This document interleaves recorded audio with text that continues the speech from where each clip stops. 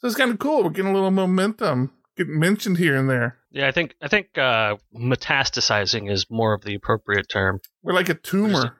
We're just infecting other people's coverage. we're growing in the loins of PHP.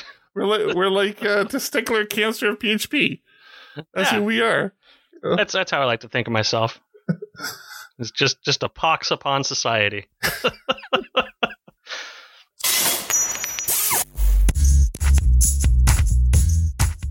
This is Eric Van Johnson, and you're listening to PHP Ugly, episode 41, recorded December 16th, 2016. In this episode, Thomas and I talk about killing the password, private packagist, Laravel 5.5 requiring PHP 7, and Laravel collection partition method, and a lot more. So let's get started. Hey, Tom, how's it going?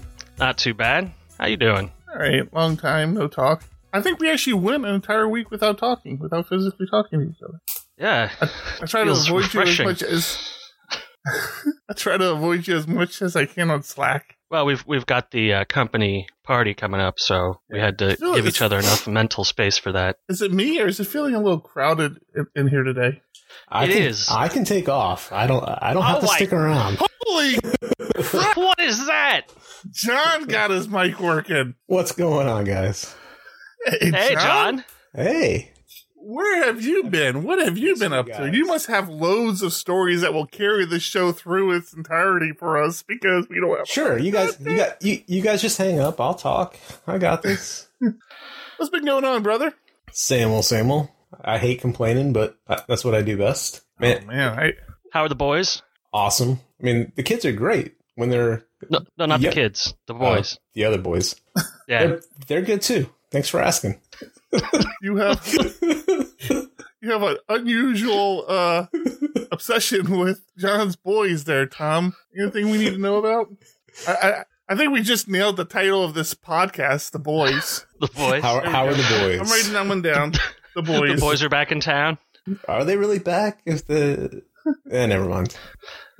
Yes. Nope. My obsession is just that I have 3 children and John just had his second child, and I want to make sure he doesn't have 3 children.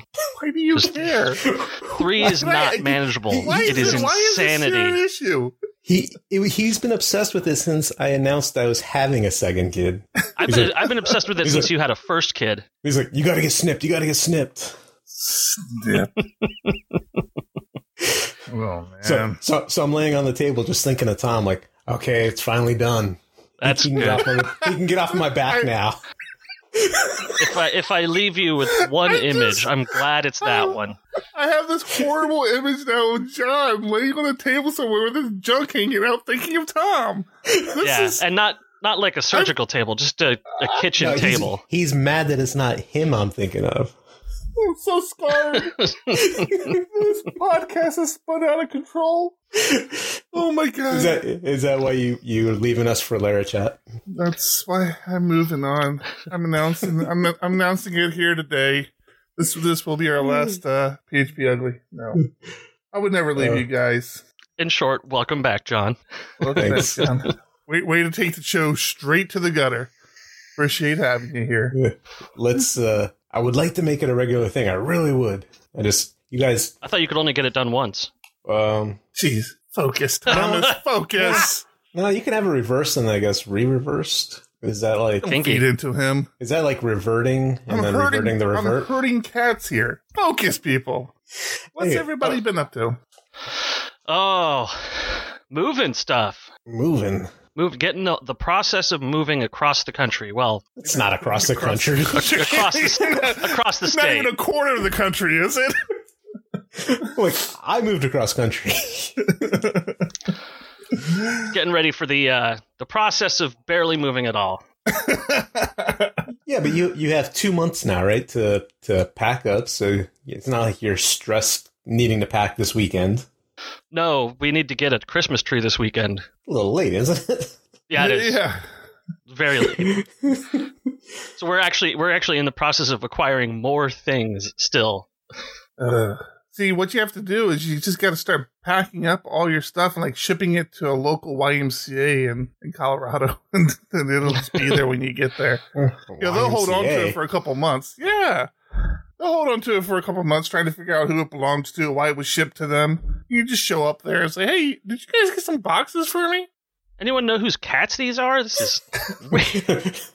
I didn't know you could ship cats. All right. Yeah, working. I'm going to have to say, I've said it before, I'm going to say it again, and I'm going to keep repeating it until I fix the problem. We talked about it a while back. I had started taking a very deep dive into Postgres, trying to get my head around Postgres, trying to figure out where it belongs in our environment, if it was actually a good solution or a replacement for MySQL. Some argue it is, some argue it isn't. I've got to tell you, from everything I've seen, I am struggling and really, really disliking Postgres. It is just different enough to make working with it hard for somebody who's not like a full-time database admin. I mean, just the simple things of understanding who owns a table and who has write permissions to a table and changing these around. In all my MySQL tools, I have a GUI interface that allows me to do it. I mean, of course, there's the command line that lets you do it as well, but I don't even know what that is anymore because I've always used my GUI. I have like 6 different Postgres GUIs now. None of them allow me to see who the users are or change the users of tables. It drives me mad. Biggest mistake we made was caving to another development group during a project in implementing Postgres, and we've been living with it now for about a year, and I think I'm going to make it my mission in 2017 to migrate off of the Postgres because it's just becoming a real thorn in my side. Yeah. I remember when I was a part of Orlando PHP, there were guys there that were big into Postgres, and they ran the local Postgres user group, and had I lived a little closer, I may have attended it to try and figure out why they loved it so much more. I guess if you're a true DB admin, it's fantastic. But I agree with you that the times I've needed to use it, it's just a pain just because I don't know it as well. I know I think it's more similar to MS SQL too. So there's a feature set in there that MS SQL people are familiar with. No, I was more familiar with MS SQL than I was with Postgres. Yeah, I think Postgres is actually closer related to Oracle. I think at least that's my understanding of all the enterprise DBs who have Oracle environments at work. Postgres is like how they learn to do things like their certifications and stuff because it's so similar to the Oracle database, or used to be. That's annoying. And that's the thing, that like the gap. So the big thing about Postgres, and I might have stated this last week, the big thing about Postgres in the past was that it was so much closer to a certain standard and compliance to the way databases were used and managed that I guess Oracle was defining at the time, but that's just not true anymore. I mean, it's just the gap that MySQL has closed that gap so much that there's just not a feature set in Postgres that really isn't there with MySQL. Yeah. You think we're low on stories this week. I heartily disagree. Well, thanks to you. I have a lot of wonderful opinion pieces up here where I can just rant for hours and hours. Yeah, let's try to avoid that. Damn it. I think you didn't even put these things in any sort of order, man. There's no flow here. There's no flow nothing. Here at all. So what are we going to talk about? What are we talking about? What do you want to talk about? Thomas? Well, this is your world today. It's the Thomas Rideout Show. I think we start with the usual Laravel news stuff that we like to cover. Okay. Before we get into the news, have you noticed we're popping up more and more on blogs and streams, and Cal Evans reached out to us and asked to add us to the PHP podcast blog that he has going. Of course, I said yes. It's like, yeah, why are you even asking? Of course, put us on there. Somebody else in Slack today pointed out that, for a long time, phpdeveloper.org has been blogging about our shows. You know, every time we do a release, he's out there. Mean, the guy that runs that site is fantastic. We probably get 98% of our stories from his feed. I mean, if it happens in PHP, that guy has an article about it. And then somebody pointed out in Slack today, there's another newsletter that goes out that I wasn't even aware of, called PHP Weekly, and we've been mentioned in there. I know the last newsletter we were mentioned in there, and I think we might have been mentioned in there before. So it's kind of cool. We're getting a little momentum, getting mentioned here and there. Yeah, I think metastasizing is more of the appropriate term. We're like a tumor. We're just infecting other people's coverage. We're growing in the loins of PHP. We're like testicular cancer of PHP. That's who we are. That's how I like to think of myself. It's just a pox upon society. So what do you got for us today, Thomas? Well, I want to talk about Laravel for a minute. I want to talk about my favorite thing about Laravel. Okay. I've been thinking about it for a while, and I think the more I use it, the more I find collections to be one of the most invaluable things about Laravel. Collections, I struggled so hard getting my head around collections, and when I initially came to started using the Laravel framework, understanding when something was returning as a collection and understanding when something was returning as an array was such a struggle. And I could never see, at the beginning, I never saw the benefit of the collection. It's like, just stop this collection crap. Just give me a freaking array because I need to work with the data.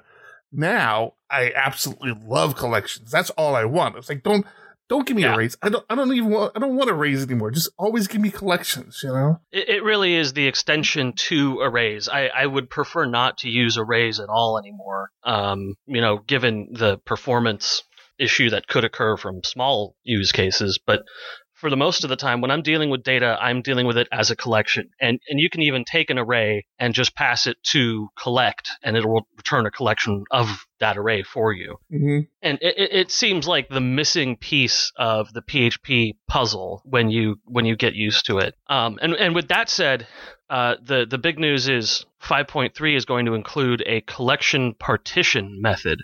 Yeah, I read this article, and as big of a fan as I am with collections, I'm struggling to see really good use cases for this. To me, this is incredible. This is the best. This is a game changer for you? Totally. I will be using this immediately. All right, give me a use case. Well, polymorphic, for one. I mean, so let me quickly explain what it does.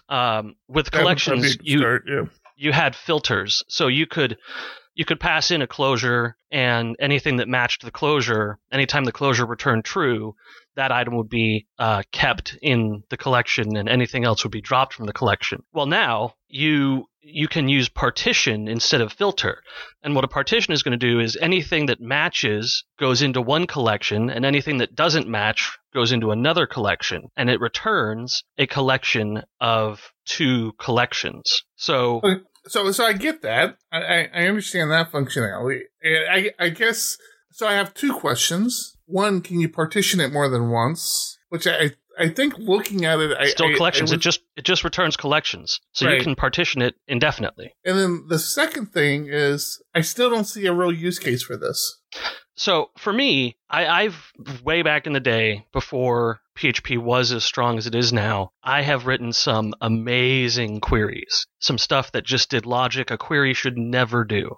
And I would get results from that query, and then I'd have to run almost the exact same query again to get a set of objects that were just different enough. Well, now with the partitions, I can fetch all of the users and then quickly split it up into two collections of users, one that's admins and one that's users. Or I can fetch all the images hosted by the site and see which ones are books and which ones are magazines.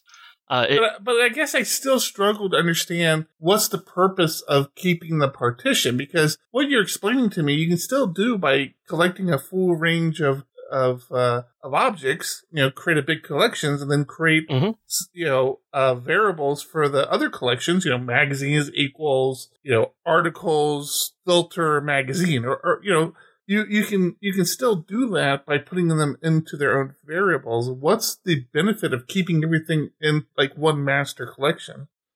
Because with master collections, you can have complex logic. So you can actually break things down by their relationships as well. So let's say you do an eager load on something that has an nth relationship. Well, now in your collection, you can say, I want everything that is a rental in California that allows pets that is less than $2,000 a month, or everything else. And so the everything else list you can use to just generate a count of records. So you can say you've filtered out this many of this, or there are 10 homes that are available just $100 more than what you're asking. Or, it gives you flexibility to do whatever you want in a lossless kind of way. You can filter without losing. So you don't necessarily have to use the elements that have failed the filter. You can just count them, or you can sum them up, or you can, it seems like a pretty far edge case, but you make a valid argument. I can see use cases for that. Well, and with all the iteration tools that come with collections, you can expand on stuff. Let's say you have polymorphics that only have a simple relationship, and you have polymorphics that have a very complex relationship that you need to eager load in some way, or you need to translate to a different language or stuff like that. You can break it apart so that you're only doing work on the half that needs attention. So once you partition data, then you can for each loop over the one that needs attention, and then you can merge the whole thing back into a single collection.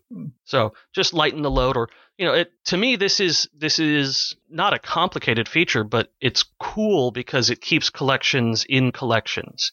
It adds another n+1 to what collections can do.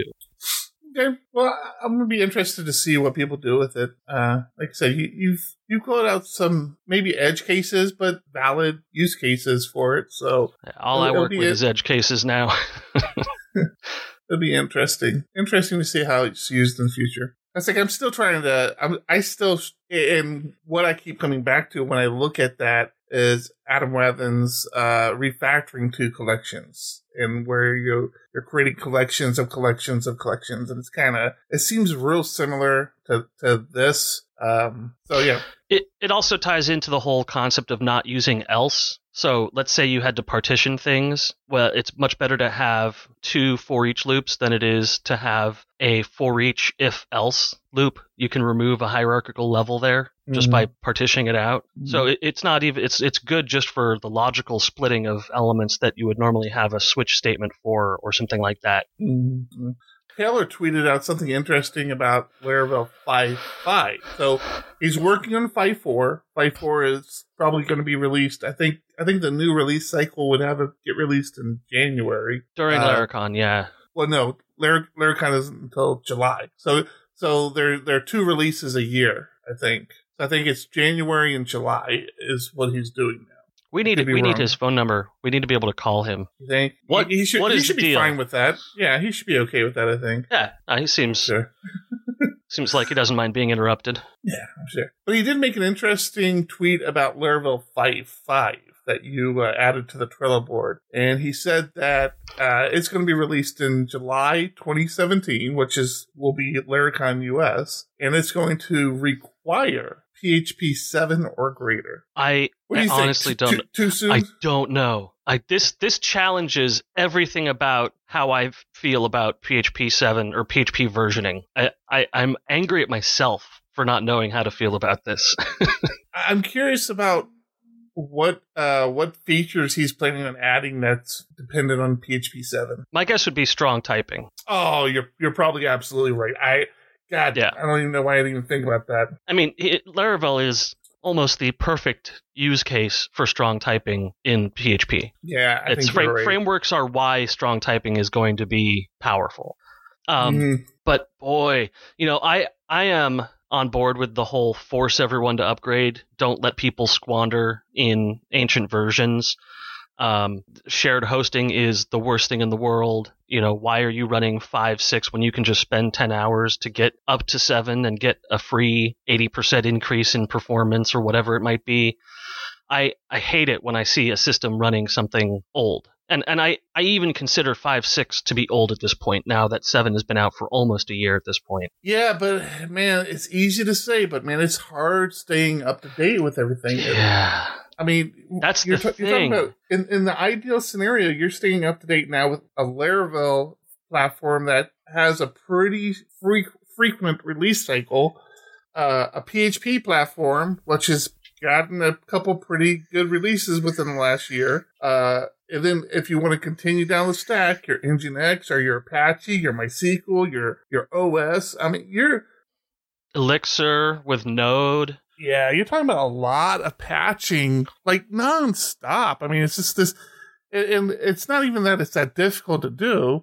It's just all the testing that's involved with it. It's just, yeah, and it's fine for a company that provides one service, but if you're a contract developer like Diego Dev is, and you've got to maintain 20 sites, now you've got 20 times the job every time there's an upgrade.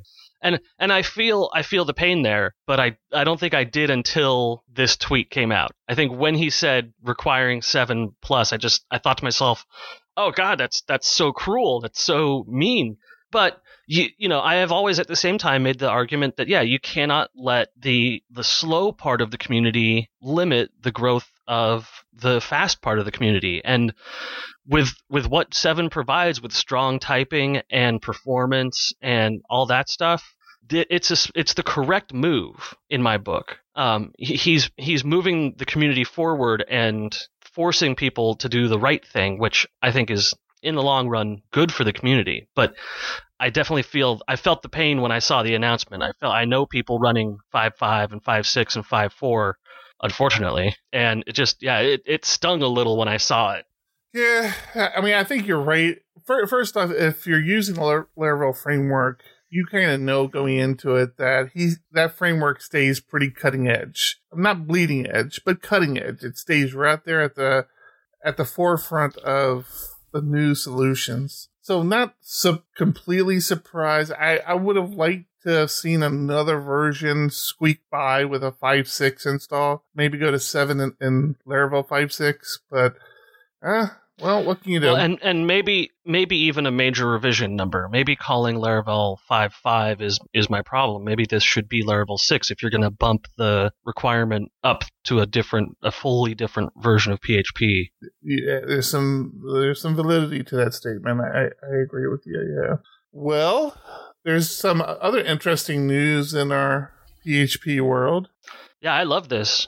I'm excited. So we've all, speaking of growing accustomed to new ways of doing things, we've all become very accustomed to Composer, and 95% of probably more than that, 99% of the usage of Composer, people go through a site called Packagist, and that's always been open to the public. The packages that are up there have always been packages freely available.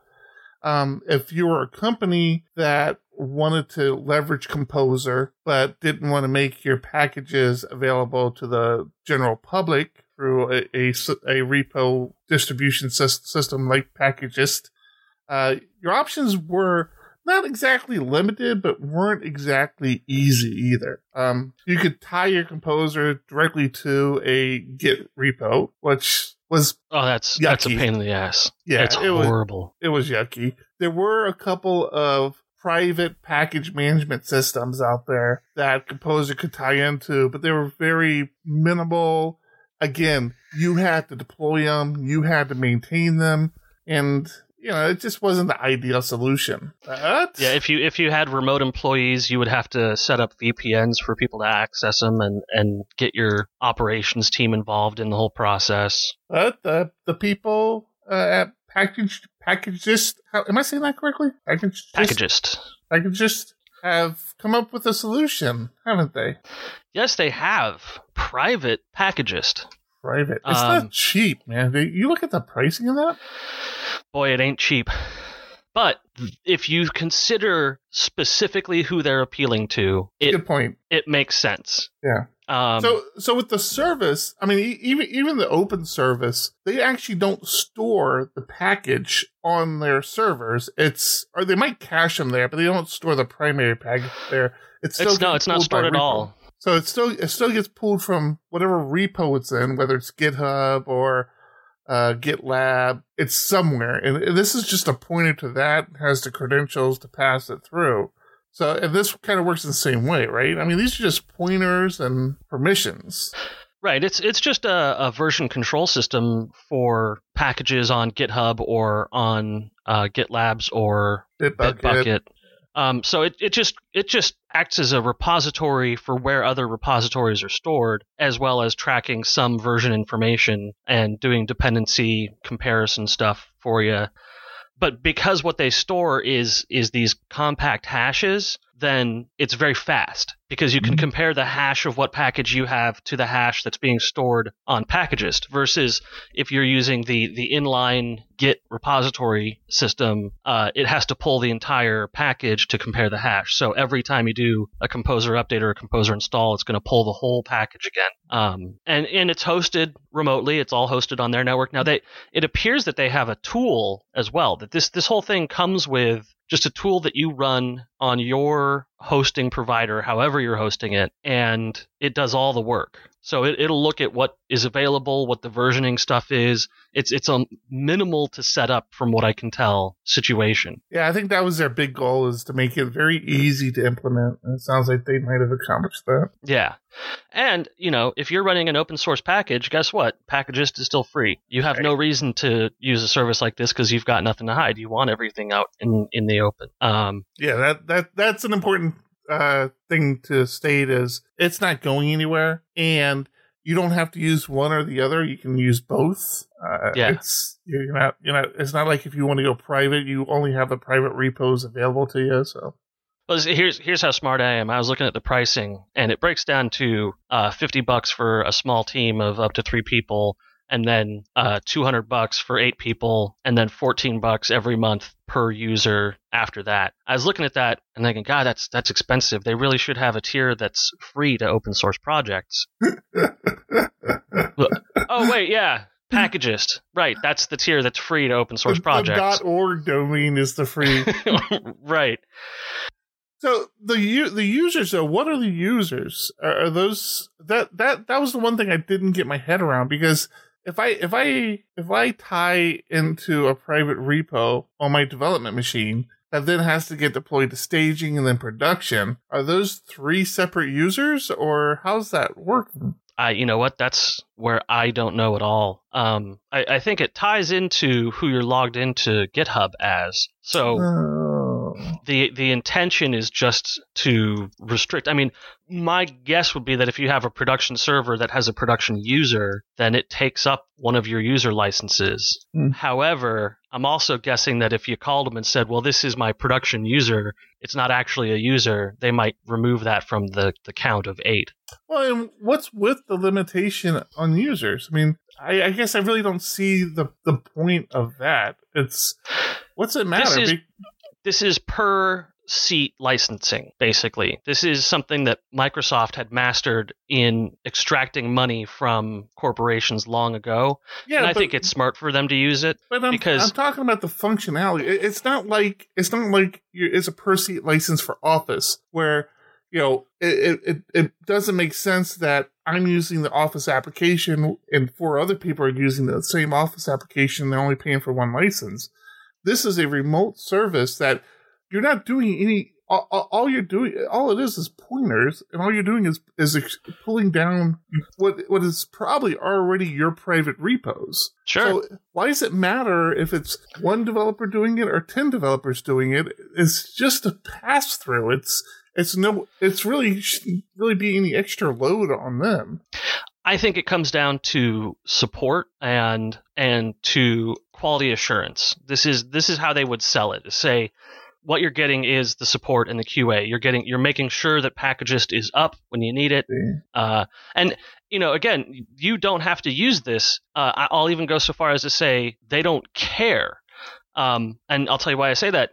Torin Proxy is one of the package systems out there that you can use to do cached open source stuff like that, and you have to maintain it. And Torin Proxy is the company that supports Packagist.org. Okay. So they're even shooting into their own foot with it a little. Would it not be a better pricing model to charge per repo you're tying into, as opposed to per user? I'm not a businessman. It's okay to agree with me. I know you don't like doing it. I can tell you no. I can tell you this will make them more money, and the people making the buying decision on this don't care about how much money it is. I debate that. I work for a pretty big company, and we won't be using this because nothing to do with the cost. It's just because we have no use case for it. But in a large corporation that has a use case where this fits perfectly, then yeah, they'll jump on it. They won't care that it costs $600 a month. I think you guys do have a use case for it. My only point is I think they would make more money, and it would make more sense to have the licensing be per repo, per backend repo that it's tying into, not per users that are using it, or whatever that means. Now, one of the tools that this comes with is synchronization to GitHub's user system so that you can control permissions for read, write, edit on your packages through their tool. Again, just there is a user level granularity, but per repo. Well, yeah, but why do you have to pay for Windows twice on a Windows Server system? Why are you saying that? My point being, if you want to control users on 3 repos, you have to pay for 3 repos. They still make that money. I don't understand. Just not as much.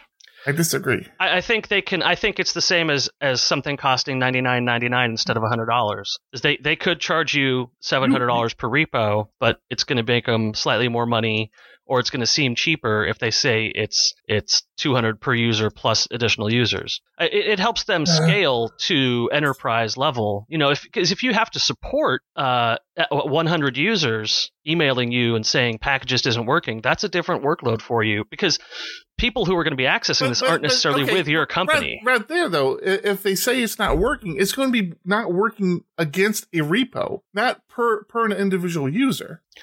Well, imagine the Laravel service that lets you upgrade your Laravel package. What is that called? You love just not agreeing with me. Laravel Shift. So imagine if the tool set for Laravel Shift was on this system, and he was paying a flat $200 fee for that repo. Okay. And anytime you paid for Shift, he gave you access to that repo and said, just pull this in and run the tool set. You're making things up now. No, you're making up scenarios. I mean, there can be terms and conditions and agreements that prevent that, but it's you're. If you want me to agree with you, I'm going to start making up scenarios to disagree with you. We should probably move on to another story. I think we've beat this horse to hell. Beat the crap out of it. All right, what do you want to talk about next? Oh boy, because none of these interest me that much, to be honest with you. That's why I left them over there. The encryption one doesn't interest you? There's three encryption ones. I mean, only slight. I get very nervous when I see things like, oh yeah, don't worry about using SSL for encryption. Do it yourself. It's like, that's almost like saying, encrypt passwords yourself. Don't worry about using the real if you're going to bring it up, the title of this article is "Encrypt Form Data Without SSL in PHP." Right. I got to be honest with you. It immediately starts as just the worst idea ever. Just the title screams. Just the title screams, oh my god, this is so stupid. Okay, so however, I got to be honest with you. Hold on. This is a terrible thing to say, and it might just be me. I don't know why this is. I'm going to put it out there. I'm sure the people behind PHP classes work really, really hard at that site and those articles, and I hate to slam it, and I'm not trying to slam it, but I struggle trying to read articles on that site. Like it used to be terrible UX, right? Just it used terrible to be one UX. of the sites that was in my regular rotation, and I can't go to it anymore. I struggle with it. It's a hard one for me to. So I saw the title, I clicked on it, I saw the site I went to, and I just kind of rolled my eyes. I'm like, I'll have to get back to this one later, and never did. Yeah. All right, so tell us about it. I mean, first off, rule 1, never roll your own encryption, for Christ's sake. Never, ever. I think it's one of those things that we should all know. Yes. At least we're on the same page with that one. Do you know how much more secure double DES is over single DES encryption? I do not. Twice as secure? It's half as secure. Half as secure, yeah. Double, single, yeah, right. Makes sense. Right, because there's a flaw in DES encryption that gets exponentially pronounced when you double it, but when you triple it, it's completely removed. Okay. So triple DES is 3 times more secure than single DES, but double DES is half as secure. Crazy. Don't roll your own encryption. Oh my god, people, please. But this package for JavaScript came out called CryptoPost, and it's clever. which is sign number 2 that it's a terrible idea. The Wait, idea here did you is say that JavaScript? Is that what you just said? this is a JavaScript package that ties with PHP. It's PHP and JavaScript. Hey, it wasn't So JavaScript in the title. Go ahead. Sorry. What you do- It's in there. What you do is you send this JavaScript to the browser and you tell the browser, hey, here's my public key, my RSA public key. I want you to generate a AES private key and send it to me hashed with my public key so that I can read it. And then once I get that, I will use your public key to encrypt and decrypt all of our communication from now on. So it's they're basically doing HTTPS, but via JavaScript. right. So that's indicator number 3 that this is a terrible idea. Just use just use SSL. It's free. I could for easily see crying out loud. if there was a concern that the government was blocking HTTPS sites or something like that, but oh boy, the amount of security that you remove by deciding to do HTTPS over post, I can't fathom the reason. This is Okay, so this is first off, as an end user, this is a horrible idea because I mean, I go submit a form. There's no way the browser tells me it's a secure post, right? correct. There's I mean, no right. indication that it's secure or that its security is maintained. So that's terrible. Let me ask this though: is it doing anything to? So if I have like the Google Tools Inspector open and I'm looking at the traffic or looking at the source code, is it encrypting any of that? It encrypts forms, so it'll iterate over inputs, encrypt the data in the inputs, and then send that. Yeah, I would never ever replace HTTPS with this. If you wanted to add this as an additional layer, seems like Nope. overkill, but Nope. I don't know. You do not encrypt to encrypt. Do not double your encryption. That is asking for trouble. Well, because I'm Don't thinking roll your about own. it. I'm thinking about it though because wouldn't this logically encrypt from the actual client as opposed to HTTPS, which encrypts? Well, no, that's actually From the client? Do you Client as trust? well. Do you trust Yeah. your clients? no, I don't. That's the problem. No, God no, God no. As soon as some browser extension realizes what's going on and decides to hijack all the super important encrypted data, it has everything it needs because it's fucking JavaScript. Yeah. So all you need to do as a Chrome plugin is just say, "Oh, that JavaScript, pretend I ran it," because extensions gain priority over execution on pages. That's a good point. So we agree this is a bad idea. Terrible. Terrible, This is an yeah. idea that a comp sci student said, "Hey, wouldn't it be cool?" And then he did it. And So yeah, why you it's put it in our show it's notes? cool. It's cool. Because I want to tell people, for God's sake, don't do this. This is terrible. But by spreading this link around, people are going to see it and say, oh, what? This is cool. I should do it. The link will not be in the show notes. It's already there, buddy. Oh shit. All right. Hey, what's this PHP PDS skeleton? We're at 47 minutes here. How do you feel about the fig? Oh, that's right. This is a Paul Jones thing, isn't it? This is part of Paul Jones's group. Oh boy, I can't remember what they call themselves now. The PHP Sane Distribution or Distribution Sanity. PHP Datasets. You're so close. Not even. PHP Datasets. So I like this project because this project was crowdsourced. I'm sorry.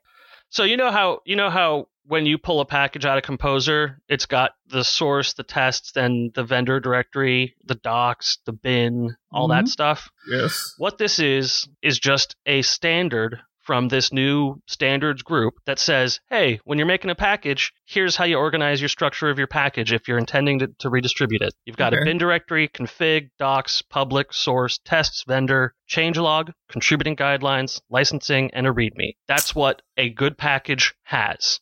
All right. So another standards group trying to define how we should be doing things. I'm not opposed to it. I'll see if it takes off. I'm not opposed to it at all. In fact, in this case, I'm for it because the way that this list was generated was by scraping GitHub and seeing how published packages were already formatted. So they just had a script that they called a skeleton research that just ran through the existing PHP ecosystem and looked at what people were already doing and then made sane decisions on keeping that I say in like the majority one, or was it electoral votes or were the actual votes?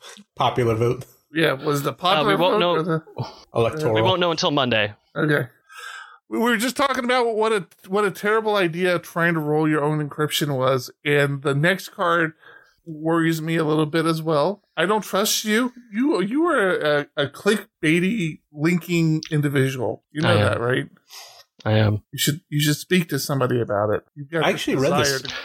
I speak to dozens of people about it weekly. I actually read this article and don't fully disagree with it. Let's kill the I don't password. fully Let's disagree. kill the password. Magic login links to the rest of you. I thought about creating a service for this, but Google already does it, and I love their second authentication where they say, "Hey, are you trying to log in here?" I think it's a matter of time before they do this, and you already have the app on your phone, and they're going to tie it all together. Well, hey, actually, are you trying to log into the service? Yes. I think Slack John, does this what as is well. it? What is it? Well, this article is more about killing passwords, meaning you don't log in. All you do is you go to the site, you give them your email address, they email you a link, or they text you a link to log in, and then you're there. You don't have to remember a password anymore. Everything goes back to protecting your email. Have you guys ever heard of a service called Pushbullet? Yeah, Yep. I use Pushbullet. So Pushbullet is like the grunt notifications on macOS, except that you log into it on any device you want to, and when you get a push to your Pushbullet account, all your devices get a little grunt notification. Actually, Authy works once. the same way.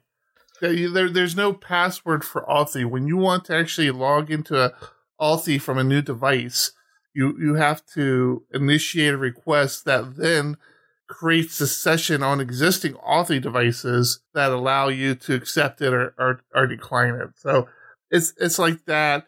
Like I said, Slack does the same thing. When you go to log into Slack in the browser or even on your device, on your phone, or through the application, it'll send you a quote-unquote magic link in your email. And without you even having to type in a password, you click on the link and then it creates a session for you. So this is a one-time password link. Yeah, this isn't unheard of. I'm just wondering. It's the same. It's why. the same tech behind all the reset password functionality that exists on every website right now. Right. It seems like this is trusting. something that, if it gets massively adopted, could go horribly wrong by people not knowing what they're doing, not realizing that these links can only be short-lived. They should only be created when requested and then immediately destroyed, even if they're not used within 5, 10, 15 minutes. I think this has already been implemented widespread on the internet, and people just haven't realized it because it's not using email. It's using Facebook. I have plenty of websites. I have plenty of websites for which I don't have a login for the website. I have a linked to Facebook or linked to GitHub button, and when I click it, it checks for a GitHub session. That's OAuth, though. That's different. Right, Yeah, and that's what it's still the same. It's similar. It's different, but it's the same. It's having a secure token passed to a trusted service and then passed back to create a session. Right. I think trying to use email. You don't have a trusted service. I mean, there's nothing trusted. Google or your email server. Yeah, email. Your email server is the trusted service in this case. Well, no, the email server is just the method of delivery. You're creating the link and sending it to them. Right, but it's still essentially OAuth. It's still creating a signed token. It's not essentially OAuth. It's not even close to essentially OAuth. But, I mean, I get what you're trying to say, but I guess what I'm saying is OAuth is completely different in the sense that there's a trust established between a known authentication provider and a service that wants to allow you to authenticate using that known authentication provider. This is not that. This is you saying, okay, you want to log into my site. I'm just going to send you a special magic URL to you for you to log in. So, log in through by clicking on that link. Let's stop calling it a magic link. It's just a one-time password. It's not magic. Yeah, one-time password. Yeah. Yeah. I still think OAuth is a one-time password in the. No, it's not.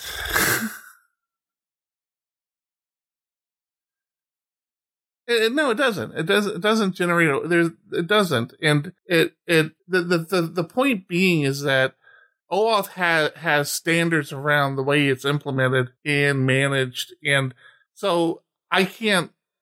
I guess my point being is I can see lazy developers saying, okay, if John requests to log in, create this URL for him, store it in the database, and then whenever he wants to log in, all he has to do is click on that URL. And there's absolutely nothing, right? That's what I'm saying. There's absolutely nothing preventing somebody from doing that. And you as an end user may never know that's been done. It's a completely different flow than OAuth. So where I see the convenience, and this is always the challenge you have, convenient with security, convenience over security, right? I mean, what is better? And I can definitely see the convenience. For myself, what have we been saying since episode 4 or 5? For myself, I don't know the passwords on just about all the sites I log into. I don't know them. I couldn't even, and I have a password manager that I use to manage them. And even if I open them up, 90% of the time, I type them in incorrectly because they're so freaking long. So it's, you know, I don't know. I get what they're doing. I understand what they're trying to accomplish. I get concerned about this being implemented and abused incorrectly. While we're on the subject of passwords, how do we get freaking sites to stop with the restrictions on your characters? Oh, it's crazy, oh, right? God. I was forced to change the password on the bank account today, and I had to try 5 different times because I was either getting symbols that it didn't like, or I was trying a password that was too long. And it's like, why are you limiting me to 20 characters? Why can't I use a space? You know, there's nothing technical about that. Yeah. I've discussed that on a previous episode about the banking regulations requiring 2-factor and having specific password policies, and it's dumb. But yeah. Well, basically, we forced them to do it. The ones that frustrate me, I just had this happen to me the other day, are the password fields that don't allow you to paste in them. Like, you have to type. Yeah. I'm like, oh my God, you know, I want to type in, I want like a 35 character password. Don't make me type that in. You know? Right. Yeah. All right, Thomas, you have 2 minutes. Doom and gloom. Knock it out. Doom and gloom. Dun, dun, dun. I'm glad I have both of you guys here. Can you open up this link right here real quick? I'm not touching any link after reading this article. Not from you, not from anybody. You guys know what ransomware is. I actually had a previous client that was hit by familiar. It. Yep. Yeah. I've had 2 cases. I've had one bad case for a client and one not so bad. But, oh boy. So for those who don't know, what ransomware will do is scrape your drive for any documentation, images, videos, and run a fast encryption on them. So if you get this virus, it encrypts everything, and then it installs a little pop-up notifier that says, hey, in case you haven't noticed, all your files are now broken. If you want to get them back, just send us 1 Bitcoin for $1,000, and we'll give you the key to unlock all your files. Which, needless to say, is a complete crappy way to make a living.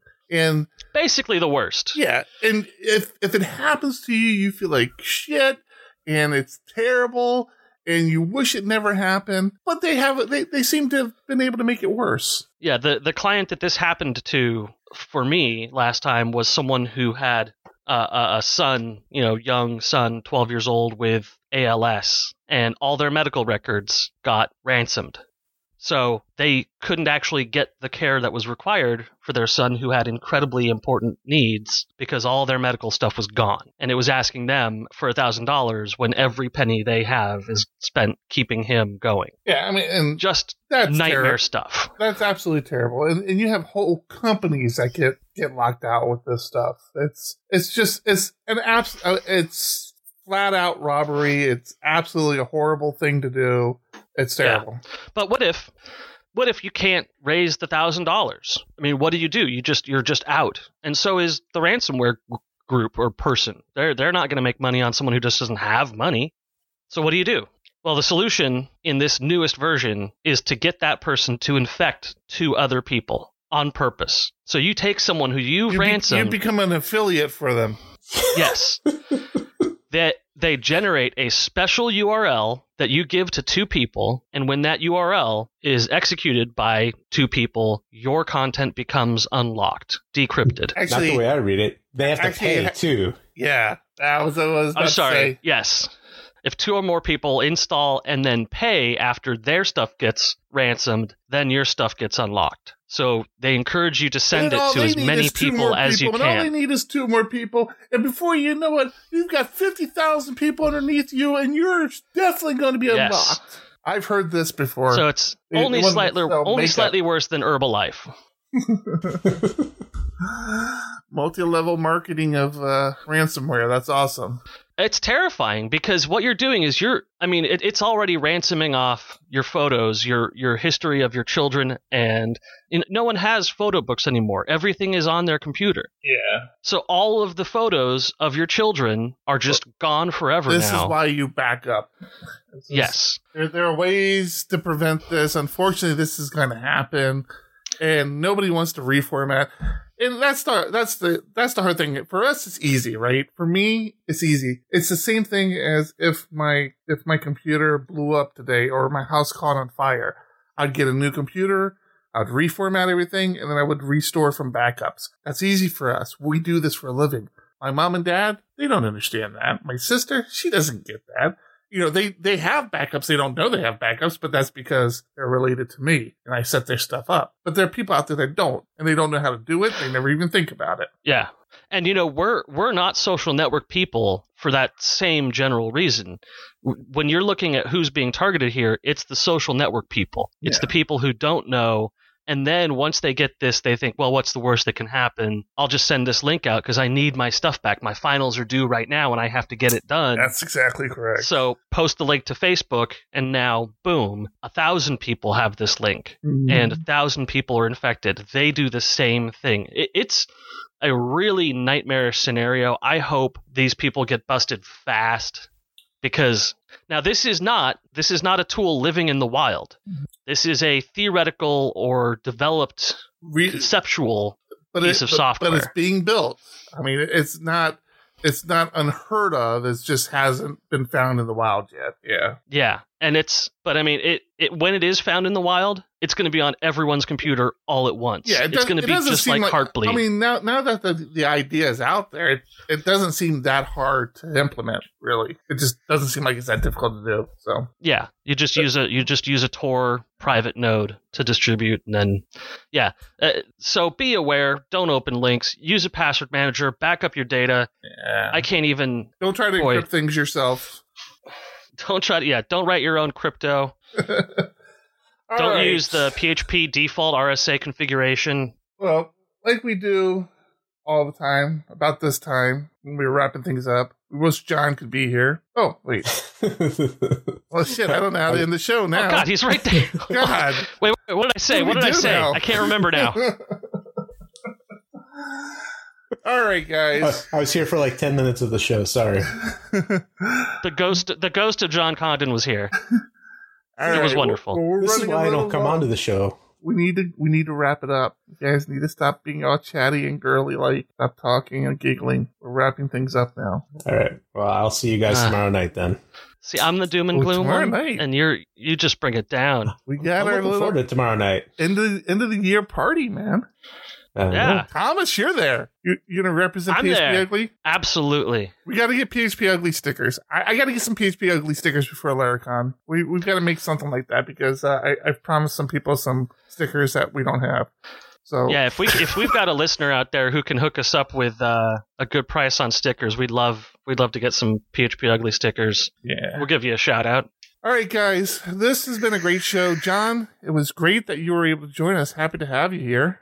You guys got to stop recording so late, and my kids got to start sleeping, and I'll make it more often. Awesome. Don't worry, John. Only 17 more years. It'll fly by. He'll sleep before then. You never know. You think that? You think that? Your kids are still waking up 5 times a night? Come on. I did have 2 wake-ups last night at 2 o'clock in the morning. Ladies, stop your gossiping. We're wrapping the show up. My daughter broke her leg for the third time. What's with the sexist talk? It's like kittens. It's kittens. I'm trying to herd here. Okay, that's it. Kittens. It's the end of the show. I'm Eric Van Johnson. It's the end of the show as you know it. I'm Tom Rideout. Use a password manager. I'm John Congdon. Keep it This is ugly. horrible. I'm use a password manager. I'm going to silence Keep it all ugly. you This was guys. super ugly. I'm silencing all you guys. It's going to end with You me weren't even saying, here for the whole thing. You don't know Keep if it it was ugly. ugly or not, John. Keep it ugly. That last part Keep it was ugly. ugly. Keep it ugly. That last part was super ugly.